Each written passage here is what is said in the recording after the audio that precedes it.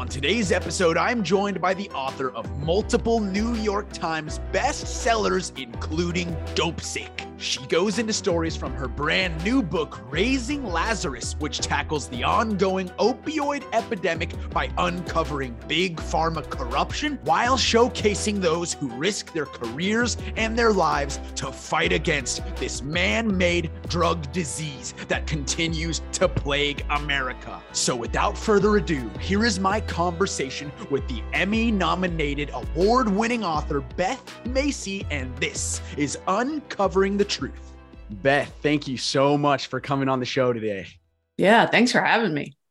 Absolutely. Well, let's just get right into it. I want to start with a quote that you wrote in the book Raising Lazarus, and it just gives me the chills. And you write about the victims of OxyContin, quote, "These are not moral failures or criminals, but these are people with treatable diseases." So do we stigmatize the victims of OxyContin, because it's psychologically easier for us to blame them as opposed to swallowing the reality that there could be a company like Purdue Pharma that is so evil and it's right in front of our very eyes? Yeah, I mean, I think stigma is really at the basis of the fact that our main forms of dealing with opioid use disorder and the folks who have fallen to that are to incarcerate them, or to just let them die, to medically abandon them. And if you go back to what Richard Sackler said in the early days of OxyContin, he said, we must hammer the abusers. They are the criminals. They are the culprits. It was easy for him to say that because he knew that America has long stigmatized drug users because of the war on drugs, which was really a war on Black and brown people. It was designed to be racist. Yeah, I was blown away at the sheer sadism, because I thought it was, this is certainly a problem of greed, but to me, even more when I look into it, I'm like, this is more, these people, it's almost as if they like what their drug and the effects it has on the population. They see the death rise, they see the death toll, and they ignore it. So is there is this all stemming from the companies, this stigma that we need to blame the abusers? Or is this something that we as a society can uncondition ourselves from? And this was there before Big Pharma came in and planted this message.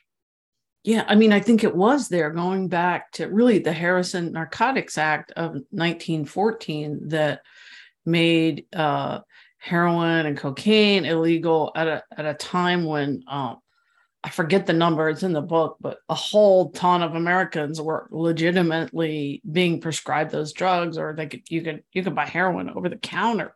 Back in the late 1800s, it was designed by another rent-seeking corporation to cure addiction to morphine.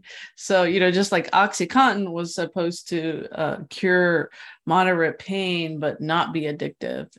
So, like this kind of swindling has been going on for many, many years, but it really picks up with the war on drugs, which is declared in the early 1970s by Richard Nixon, who is trying to, shore up his Southern strategy, which is, basically to make white voters vote for him because he is, really going after, he creates the system where Black and brown people are most likely to get incarcerated for drugs, even though they're not the largest majority of drug users. So before that, though, and this is a story I think really bears repeating if we want to get out of this now, is when the veterans started coming home from Vietnam addicted to heroin, Nixon, again, hoping to short votes among veterans and supporters of veterans, started this on-demand clinic system for methadone clinics. There are 300 methadone clinics all around the country that people could go into for methadone and social supports and help with housing. And that's really the idea that we need to get back to. That was kind of pre the war on drugs, back when our funding stream was 30% incarceration, 70% treatment. And then the war on drugs happens, and gradually that formula exactly flips. And that's where we're at today. Most of our addiction dollars go toward incarceration. We've got to get that back in balance. Wow. So to me, it sounds maybe at a national level, this is being neglected or simply brushed away by just throwing them in jail. And you know, I know there's the new crisis, the fentanyl crisis, and there's a major political party. They simply blame immigrants for all of it, for bringing the drugs in, and we need to close the border. But that to me, again, is creating yet another stigma just against immigrants. It's not solving the drug problem in America. So I want to, because you were a local reporter as well. And do you think that we've sort of neglected local communities and we're just so focused on national issues that we're not solving the problem, we're just talking about it? Absolutely. I think that, and it's a hard problem to tease apart, but a lot of these issues came up at the same time. You know, my first book, Factory Man, is about the aftermath of globalization, particularly in communities where all the jobs went away, or most of the jobs went away because they got shipped overseas. And those are the same communities that Purdue ends up targeting with their message that this new super powerful drug is virtually non-addictive. And then you see a lot of pill mill doctors popping up. And so that people who have lost their jobs, but everybody's got to survive, right? A lot of them end up getting addicted. And not only are they, you know, treating their pain with this drug, but they're also selling it so they can pay their bills because they can't find jobs anymore. And people would say they should just move to areas where there are jobs. But, you know, historically, and this goes back millennia, people don't just move because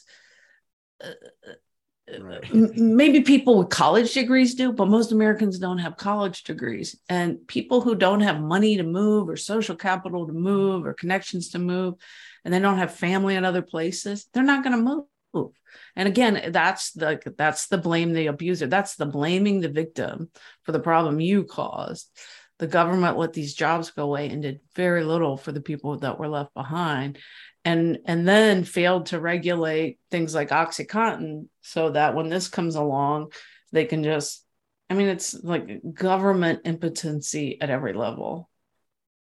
It sure seems like it. And I was blown away. Even just, I truly believed the FDA was, I mean, this is not, I'm not going to make a blanket statement, but I truly believe the FDA was a thing you could trust before I got your work and understand that they accepted labels that were false and misleading. Yeah. And if you've seen the Dopesick show on Hulu, like we had a document that, you know, it was a fraud department document that showed that Purdue had rented a suite of hotel rooms right down the road from the FDA. And they actually, you know, wrote that label together with the guy who eventually stamped approve on this bogus label.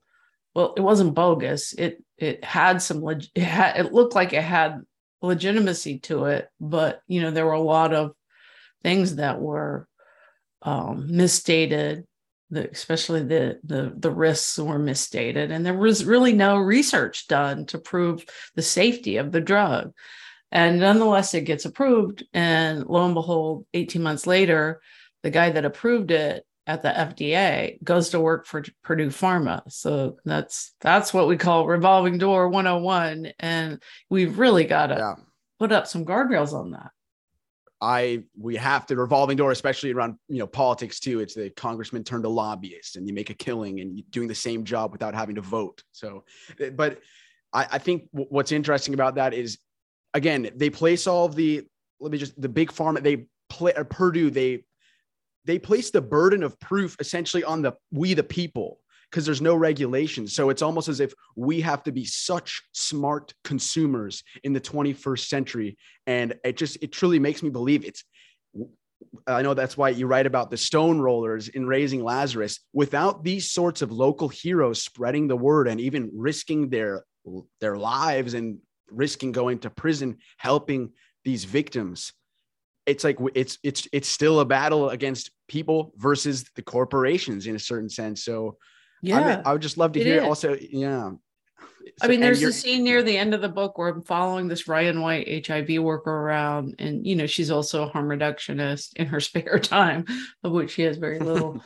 uh, and she's trying to find these folks who told them they have HIV, and they're getting kicked out of their homeless encampments right and left. So she can't even find them to tell them. And as we're looking for a particular person one day, I just, in our daily, you and I are people of privilege, and in our daily goings on, we might see homeless encampments and whatnot, but it's not in our habit to like just look under the cover a teeny bit. But that's what Brooke does. That's her job. And to see that world opened up to me was so moving. I'll never forget it, because like we're just looking for one person, and the need that's out there is so incredible that she can't even get to it. I don't even know how they do this work. And she's a person in recovery herself and vulnerable to relapse because it's so stressful. But we run across this man who's just dope sick in a wheelchair. His legs are so infected, he's going to die if he doesn't get on IV antibiotics. And he won't go to the hospital because he's been there the week before and they just stigmatized him and treated him like crap. He's not going back.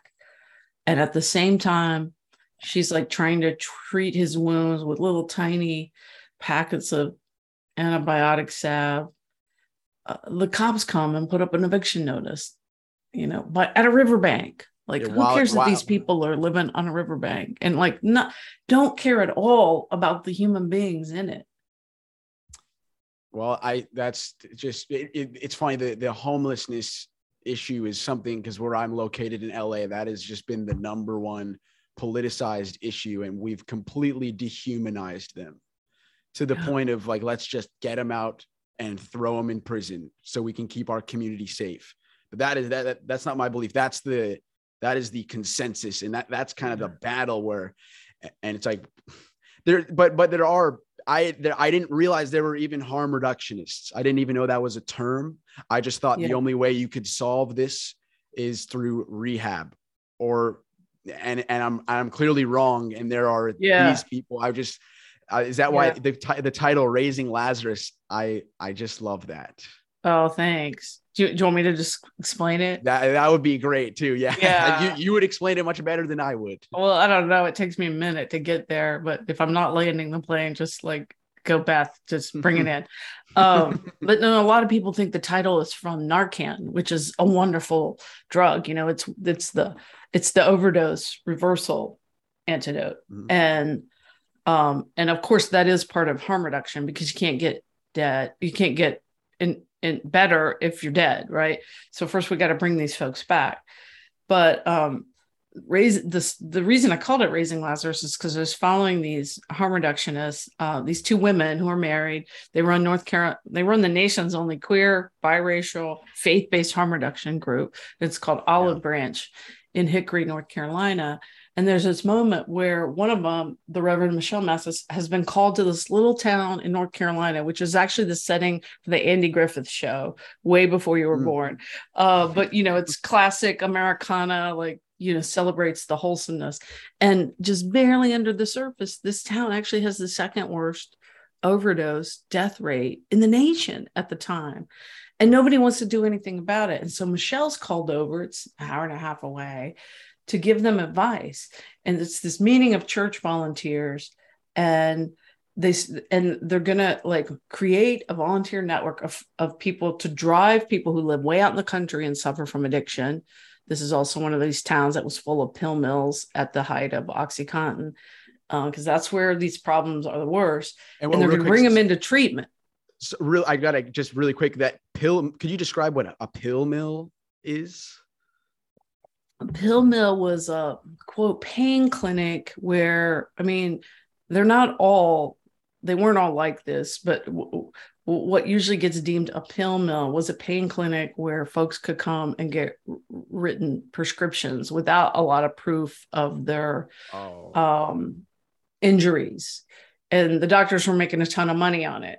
A lot of them became paid spokesmen for Purdue. So this was one way that if you got sucked into being addicted to pain pills, you could go, or even people who just wanted to deal pain pills could go and present with a lot of symptoms, and they would write you these. And a lot of the teenagers that I first profiled who were addicted here locally, where I live in Virginia, would get their pills from a person who actually had an injury, but they prescribed so many of the damn things that then he would sell them to them. I mean, I know so many kids that got hooked that way. And then once they crack down on the pill mills, the person's going to get dope sick if they don't actually have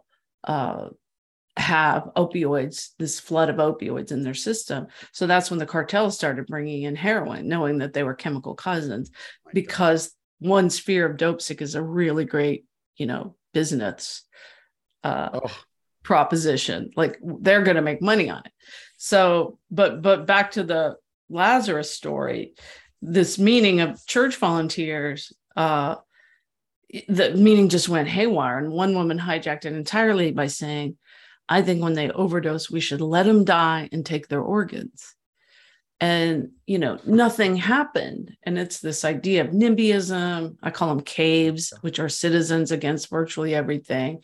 And Michelle, the harm reductionist there, who's just there to try to help, tries to remind this group of, quote, Christian people that, this is not what Jesus would do. And she tells the story of Lazarus to get them to check their own blind spots. She said, Jesus performed the miracle, but it was the disciples in the community that had to roll the stone away from the tomb and tell Lazarus to come out. And then they had to get close to him to take the burial cloths off of him.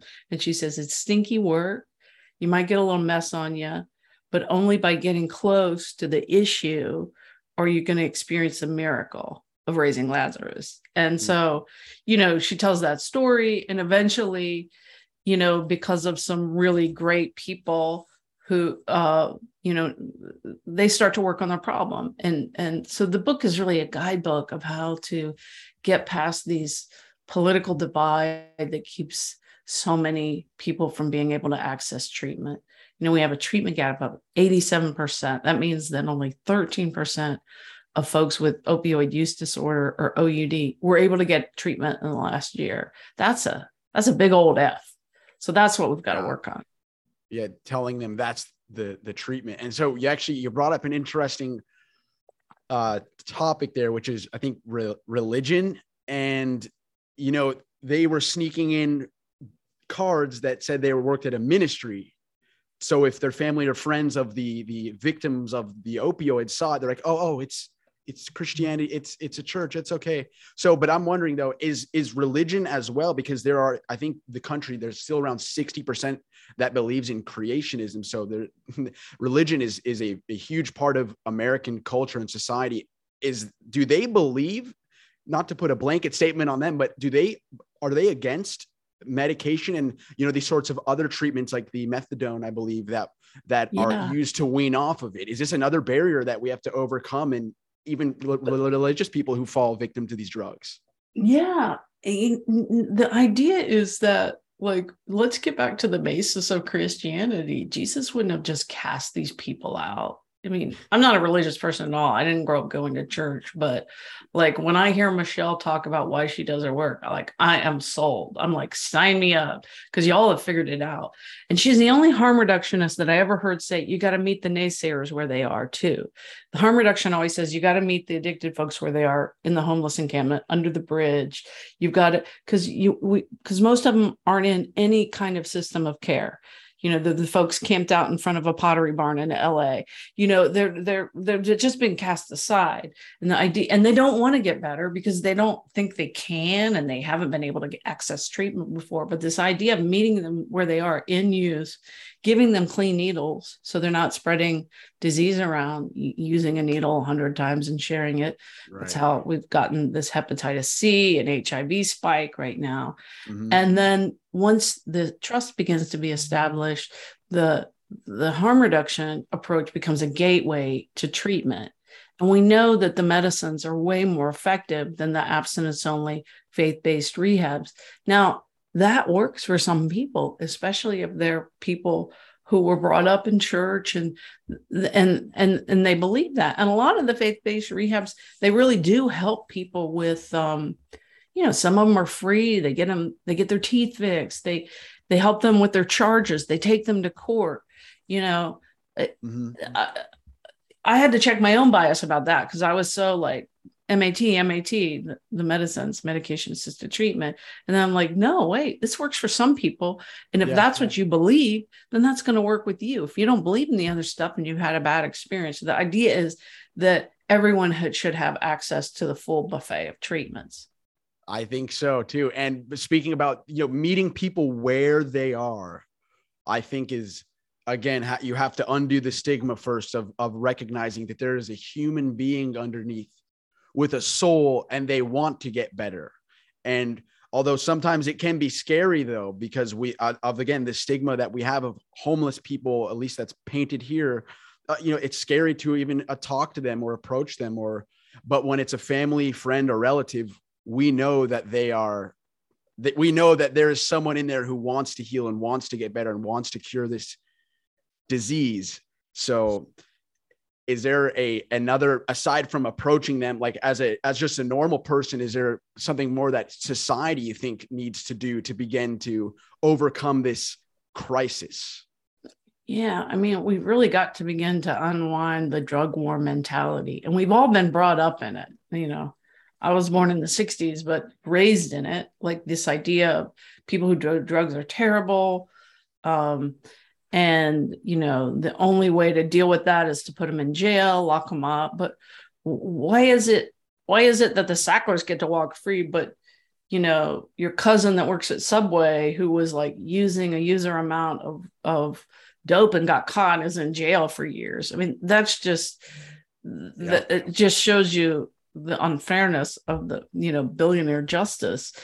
And so we've got to begin to work on that treatment gap and offer folks who are in chaotic use access to evidence-based treatments. And it's just as simple as that, but it's not like you can just go out and find them and pluck them. We have to make that system of clinics that Jerome Jaffe designed in 1971. We can do that again. We've done it before. But it's going to involve like changes at every level. It's going to involve changes in the way people are jailed and diverting people into treatment instead of immediately into jail. It's going to involve treatment in jail. Most sheriffs, elected sheriffs who are running on these tough on crime platforms, hug a thug, they call it, offering them treatment. We've got to begin to change that, because when people get out of jail and they're addicted and their addiction hasn't been treated, they're then 29 times more likely to die when they reuse, overdose and die, because they've been opioid naive.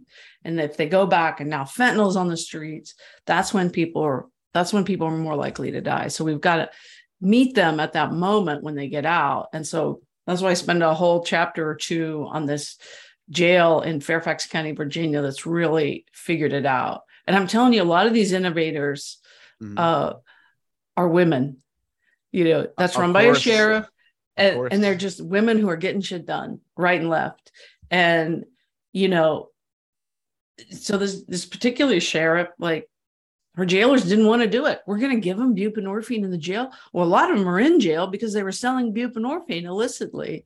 And we can go into that if you want, but she's like, no, they're just cycling in and out. We're not we're not rehabilitating them. So, and part of this is a harm reduction group that like meets the sheriff and says, we got to start doing this. Sheriff brings in counselors, locates them in the jail. Like, that's really unusual. The office is in the jail. And then these peers who are people in recovery come and go to the jail to make relationships with these addicted folks in jail. And the deputies don't like that either. They're like, we're going to let felons just come in and out of our jail. And, they brought consultants in to teach them the science behind why this medicine isn't the evil of all evils. And some still didn't get it. And they had to be let go. I mean, we've got it. It takes courage, because like those deputies could have all turned against her and she could have lost her next election. Right. Mm-hmm. But, she figured out she had the courage to make change based on the health of her community, not just getting reelected. Wow. And so that's seeking reelection is something that should not be the priority, but just to speak to that, it's funny. You even just make me think again, like, what is the purpose of jail? Is it to make our society safer and keep criminals off the streets? Or is it to solve their problems in there? And hopefully they come out, if they come out and if they haven't committed a serious crime, like a murder, but to heal them so that they can be reincorporated back into society. And I just wanted to, one more thing. So that was interesting. You're enlightening me on the spot again. I thought this is just my being naive. I thought if there was someone who was addicted to drugs and you just threw them in a sobriety tank, that they would go through the suffering and pain and they would become dope sick and it would be agonizing and cruel, but eventually they would be weaned off. And clearly, if it's 29 times likely, I'm completely wrong in believing that the sobriety tank solution is the equation. It doesn't work. I mean, occasionally you'll hear stories like, that was my rock bottom, jail, and I wasn't going to put my family through that again. It's just, addiction, everyone experiences addiction differently, but the research is very clear that is such a moment when folks are most vulnerable to relapse and death because our drug supply has gotten so much more poisonous. Mm-hmm. So this idea of, there's a model out there called law enforcement assisted diversion. And that is this idea, and they won't offer it to people that are out there selling huge amounts of heroin, right? They're offering it to users who need treatment. They'll divert them. I got a story about a woman. I met her in a trap house. I was with a needle exchange. Her name's Billy Campbell. And that was a cool reporting moment, because what reporter gets to just go in and out of a trap house? But I was with this person that she trusted, and she let me spend the day at her trap house. And she was actually giving out clean needles while she was selling heroin, and people would disappear into the bathroom to use and come out and whatnot. And, they all seemed miserable, to be honest. And a few days later, Billy gets arrested, bringing a huge amount of heroin back from Winston-Salem. She gets arrested, and the cops all know her because it's a small town. They've arrested her before. She spent most of her adult life in and out of prisons and jails. She's a very smart person. And one cop who's been made a relationship with a harm reductionist in town decides to do things differently. He says to her, "Billy, what the hell are we going to do with you?" And she says, "Why don't you get me treatment?" She'd never been offered treatment before. And so they called the brand new post-overdose response team that this county had the foresight to create. And here comes this peer, a person in recovery who's a kind person, and drives Billy to a treatment center an hour away. And so I got to watch this woman go from running a trap house, being in jail, going to treatment. I mean, she's now been sober for 15 months. It's the longest time she's been sober since she was 12 years old. And she's like in her 40s. And she went to a faith-based harm reduction. I mean, a faith-based rehab. And it helped her. And it helped her for a while. She eventually got kicked out for vaping. Yeah. Oh gosh. Yeah. But by that point, she had connections with these peers, and one in particular just enveloped her. A family member saw that she was really trying, that this time seemed to be different. And I'm in touch with her all the time. She's doing great. Yeah. She has a job. That's fantastic. And I just, because what's interesting about you as a journalist, because I think of your work as a journalism more than being an author, right? Or like a bestseller, but your you've clearly, because of the show, the Hulu show, and the success of your book, Dopesick, it's propelled you to a sort of spotlight. And I'm interested because you have to spend your time as a local community. You need to earn the trust of these communities to report on them and get close to them. And you're in trap houses and you visit prisons. And how do you combat sort of undo the media attention to try to, reincorporate back to these communities and continue your work? Is that a challenge as a journalist? I don't know, because the Hulu show is kind of brand new. I was doing most of the reporting before the show came out. I was already a best-selling author, but these people don't tend to know that. No. I mean, I'll be honest with you, that jail that I profiled that wasn't doing things the right way, that had twice as many people as they should have. People were dope sick in the intake area. I mean, they only let me in because I was Beth Macy, an author that they had heard of, but they thought that letting me in would buttress their argument for building a better jail. And to me, it just buttressed our argument for treatment and diverting people from jail. So, but again, like, they haven't read all the research that I had. So it's really an educational. I don't think these cops are all necessarily bad people. No. I mean, they legitimately thought if I saw how crowded they were, I would think the answer was a bigger jail. No, the answer is to put humanity back into our institutions. I mean, they're getting their bigger jail because it was already underway, right? But being like, having your name as an executive producer on a Peabody winning show and being nominated for Emmys, that doesn't make what I do easier. I mean, it might get me a call with the drug czar, but it's not going to like help me out in the communities, which is what I most care about.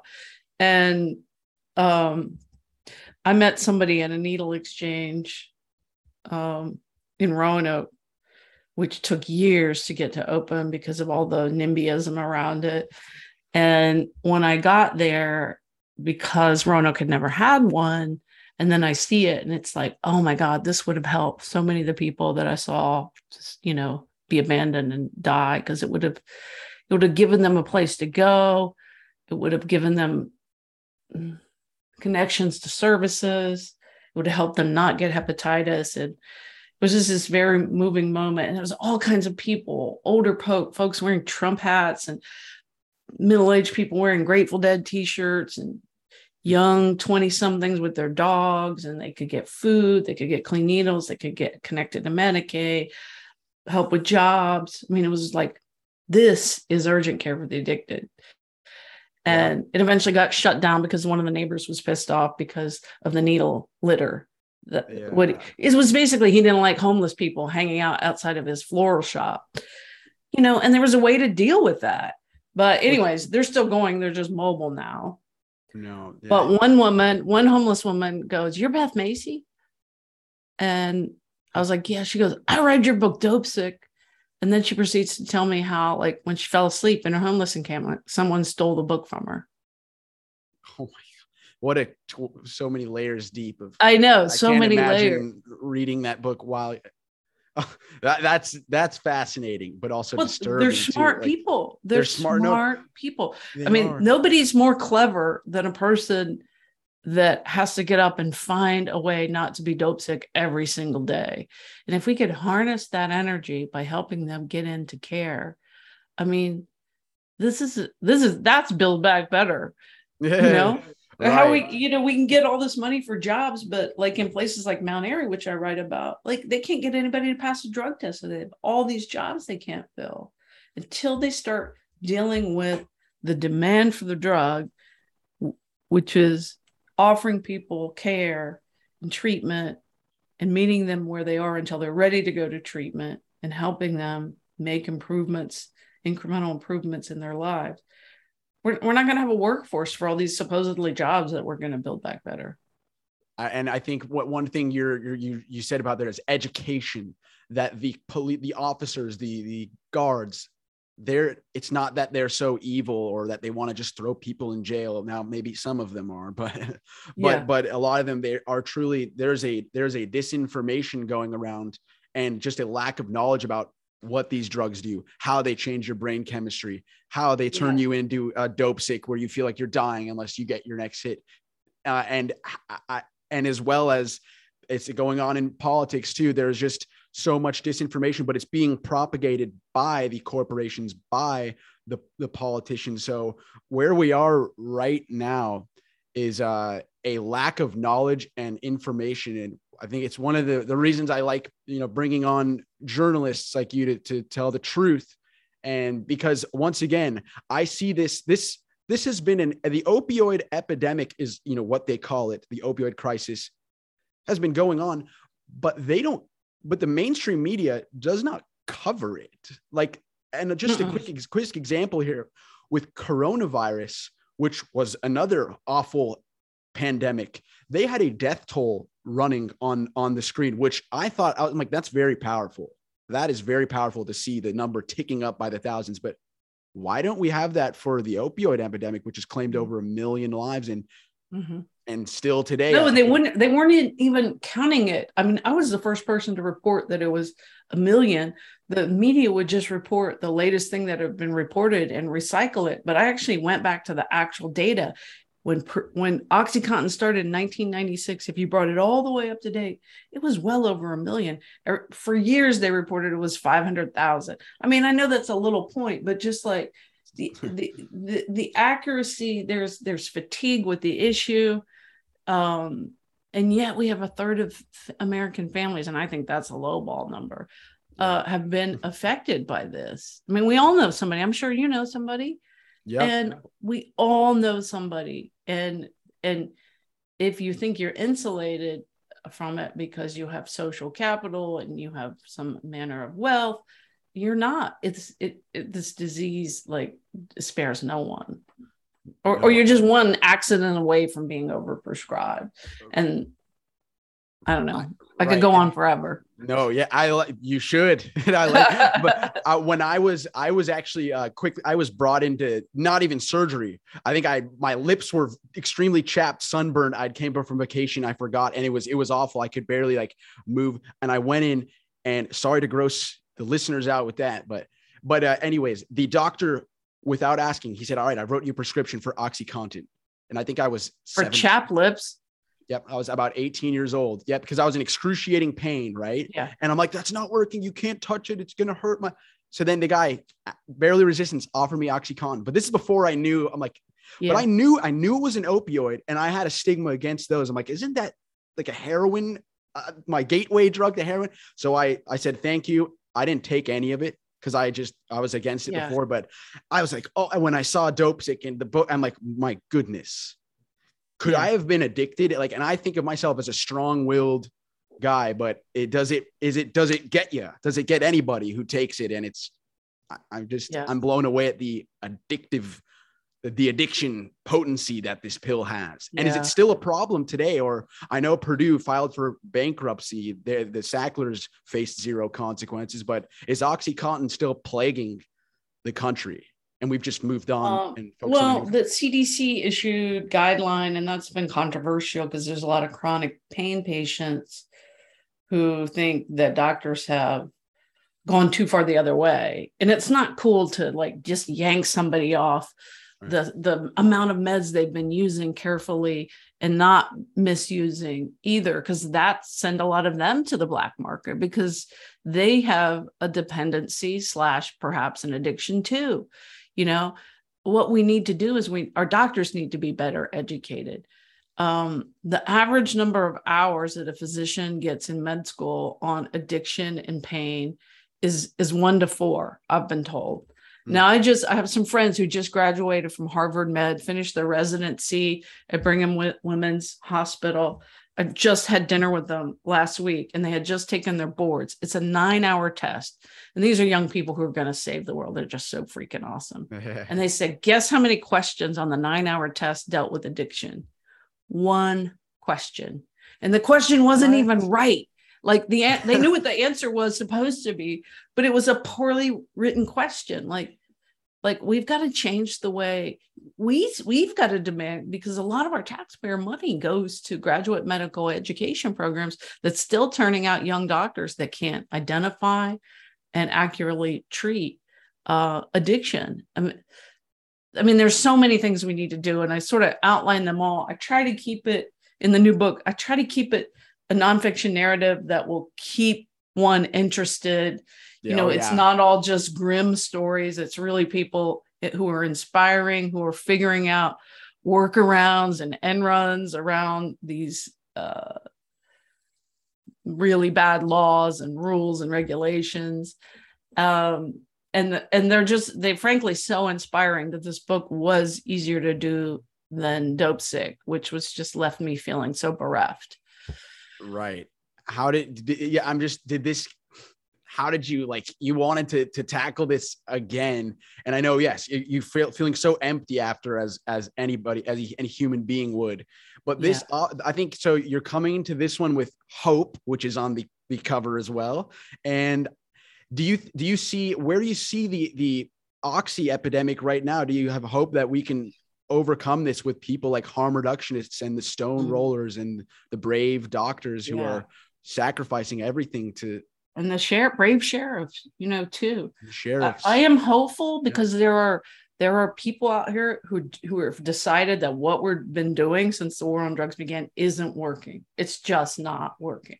Mm-hmm. So there are people probably in every community. There's someone who has actually educated themselves about this and knows the best way to do it. But we've got to just start supporting them. We've got to the government needs to incentivize, sheriffs that are reluctant, and hospital administrators that don't want to treat addiction in their EDs that's where people are showing up with abscesses and overdoses.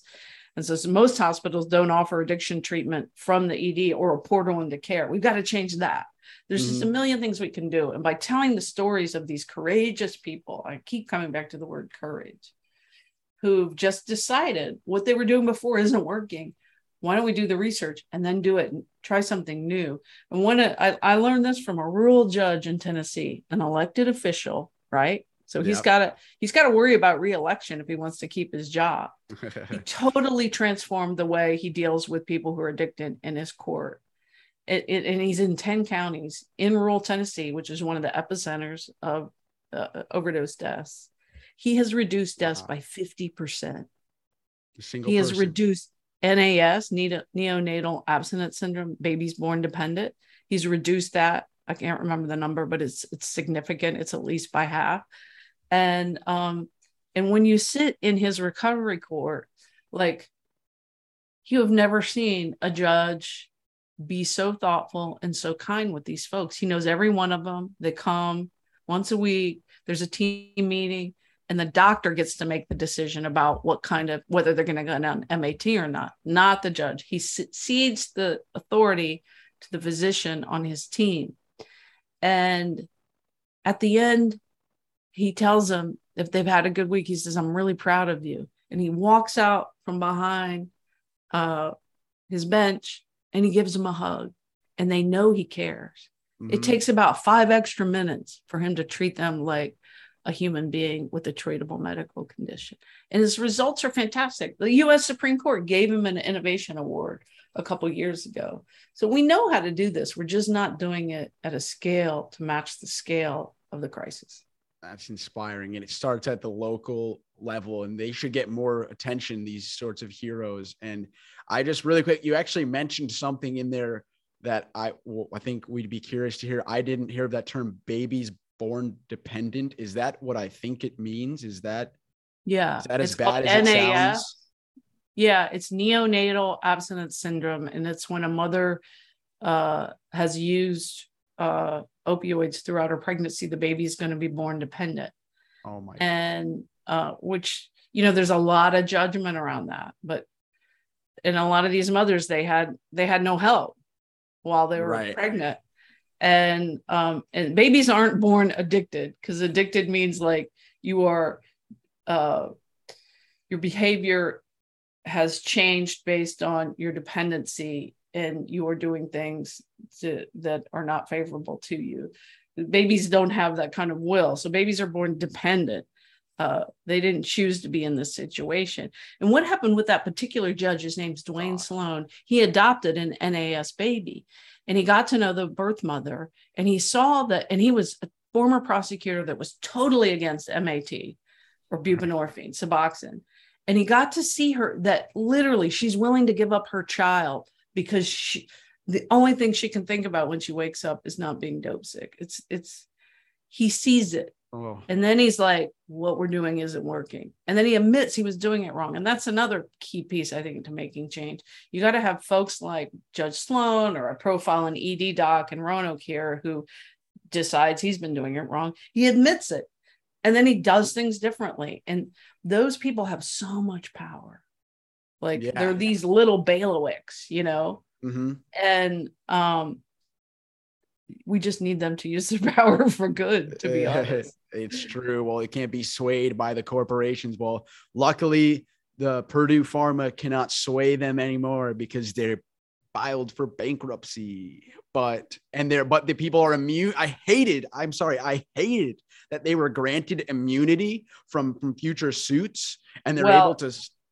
It's an appeal. So it's an appeal.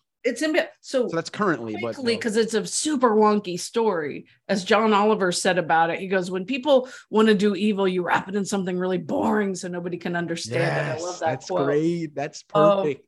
That's exactly. But they, facing 3,000 plus lawsuits from cities and counties and tribes, Purdue files for bankruptcy, and they don't file in Connecticut where they're from. They file in White Plains, New York, because there's only one judge on bankruptcy there, and he is known to favor what's called a third-party non-consensual release, which would basically give the Sackler family owners, who are not bankrupt at all, protection or civil immunity against these cases in exchange for, they're going to give up the company. And it started at $3 billion settlement. It's now up to $6 billion, but it was appealed. And the first judge looking at it, Judge Colleen McMahon, said, no way do the Sacklers get the right to not be sued. No way does somebody who lost their kid to OxyContin not have the right to sue the Sacklers because of some bankruptcy judge. I mean, she just called it like it was. Right. It's such an insular kind of bankruptcy boys court.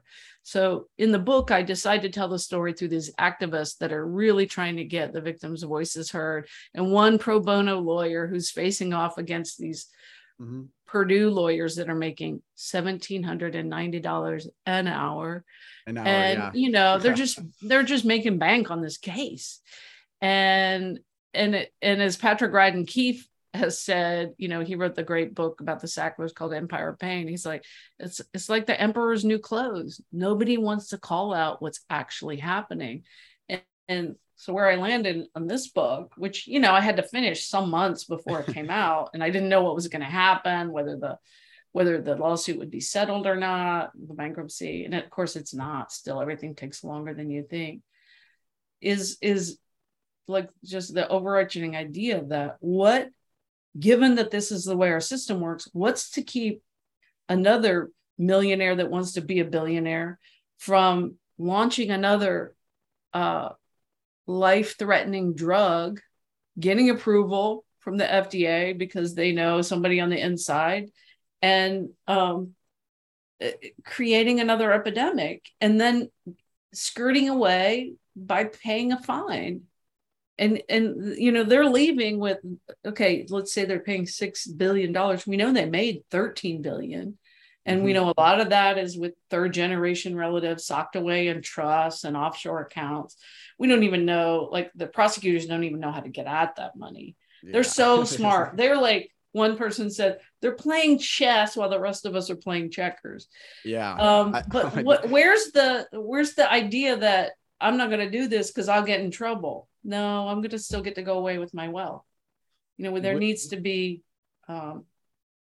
consequences. There needs to be prosecutions, not just fines and indictments, right? And of course, the DOJ blocked the indictment. So I guess this comes back to, because you said you have this quote that also, like I said before, it just gives me the shakes. I'm like, man, this is serious. And you say the real crisis was not the overdose crisis, but it was underlying it, and the crisis that underlies every other crisis, which is greed. And so is that where it's a battle against greed, and it's incumbent upon the stone rollers to rise up and fight this and try to at least, get on a national level to I mean, we need bankruptcy reform. We need to stop the revolving door. Elizabeth Warren has actually talked a lot about, like, she knows what's going on. And she's a tough too. I like her. Yeah, she's tough, and she's a bankruptcy expert. Katie Porter literally wrote the book on bankruptcy. We need more people like that to be in Congress, and we need better elected officials. But first, we've got to change. We've got to educate the public on, if we really want to turn back our soaring deaths of despair, we've really got to become educated about what's causing them. And so that's why I wrote this book. I didn't want to write another book on the opioid crisis because it was so bereft at the end of the first one. But I'm like, then I started learning about these people who really were like doing innovative things to put humanity back in our institutions. And I thought, I've got to just celebrate these people so that when this money does begin to come down, there's already some money coming down from the distributor case, that the money won't just go into the same old abstinence only drug war programming. Right. And I'm just curious, like, I don't want to hold you too long, but I wish I could talk to you for the whole day about this. But I want to ask you just real quick about because where we are now currently, the fentanyl is I believe the number one killer in the country. And I'm curious, because like you said, what's to prevent somebody from rising up and doing this again? And the answer is nothing. If there are no prosecutions, nothing. So, because they're going to make a lot of money from getting people addicted. Like, what's the deterrent? That was a word I couldn't think of before. The deterrent. The deterrent. That's a better. Yeah, that's. What is the deterrent? And so, but with fentanyl, at least if I'm no expert on this, but it seems to me fentanyl is, because I actually know someone who accidentally, a friend of a friend of a friend, they snorted a line of cocaine and they passed away because the cocaine had fentanyl in it. So is fentanyl first of all, is it being snuck in to other drugs? And secondly, why is it being snuck in? And then I guess thirdly, you can answer whatever, but is this being prescribed from above once again? And is this another drug or is this more of a street drug? It's a street drug.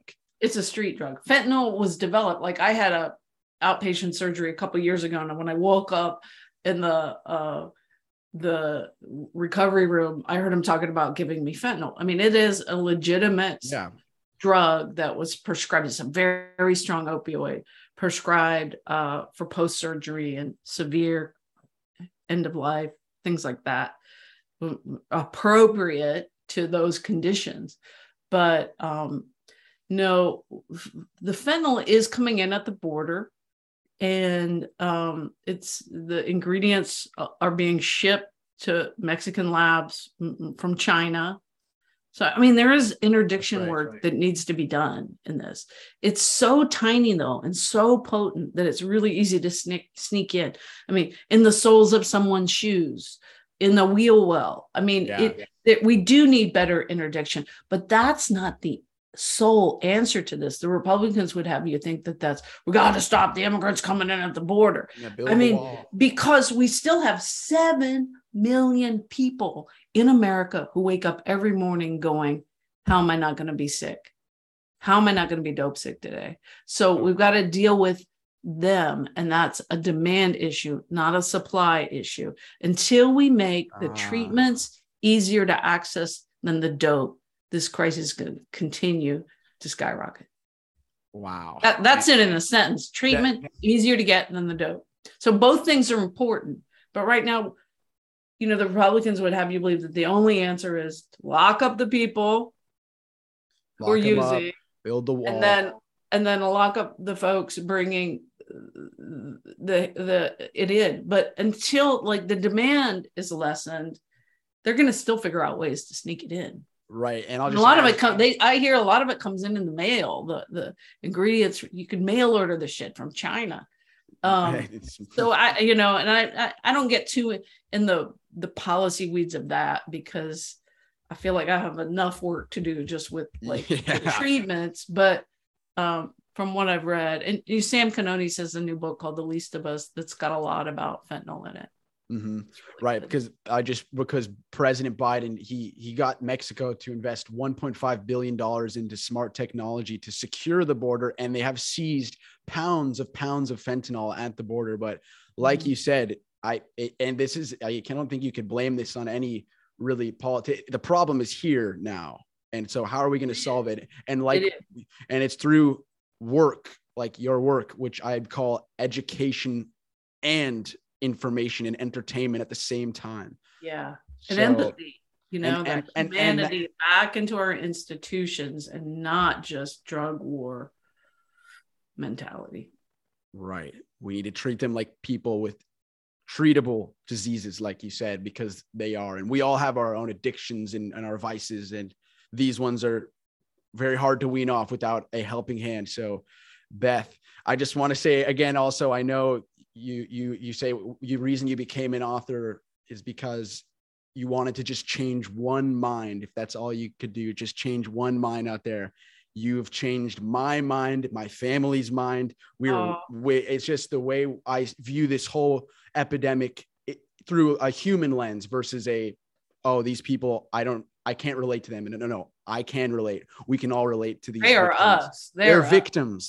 They're victims, and they're being targeted. They are not addicts. I don't even like using that word anymore. You're right to call yourself out on that.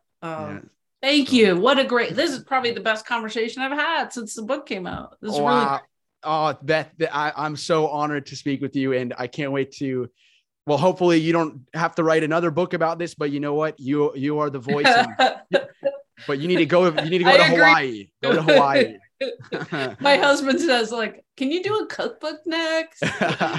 Yes, do a cookbook before you write about fentanyl. Beth, thank you so much for coming on. I really appreciate it. It was my pleasure. Take care. If you enjoyed this episode, don't forget to follow and subscribe to the show. Help spread the word about uncovering the truth by giving us a 5-star review and sharing the show with a friend. We're available on Apple, Spotify, YouTube, or wherever you listen to your podcasts. Thank you for listening, and as always, I will continue to uncover the truth. The Uncovering the Truth theme song was created and produced by Poe Kari.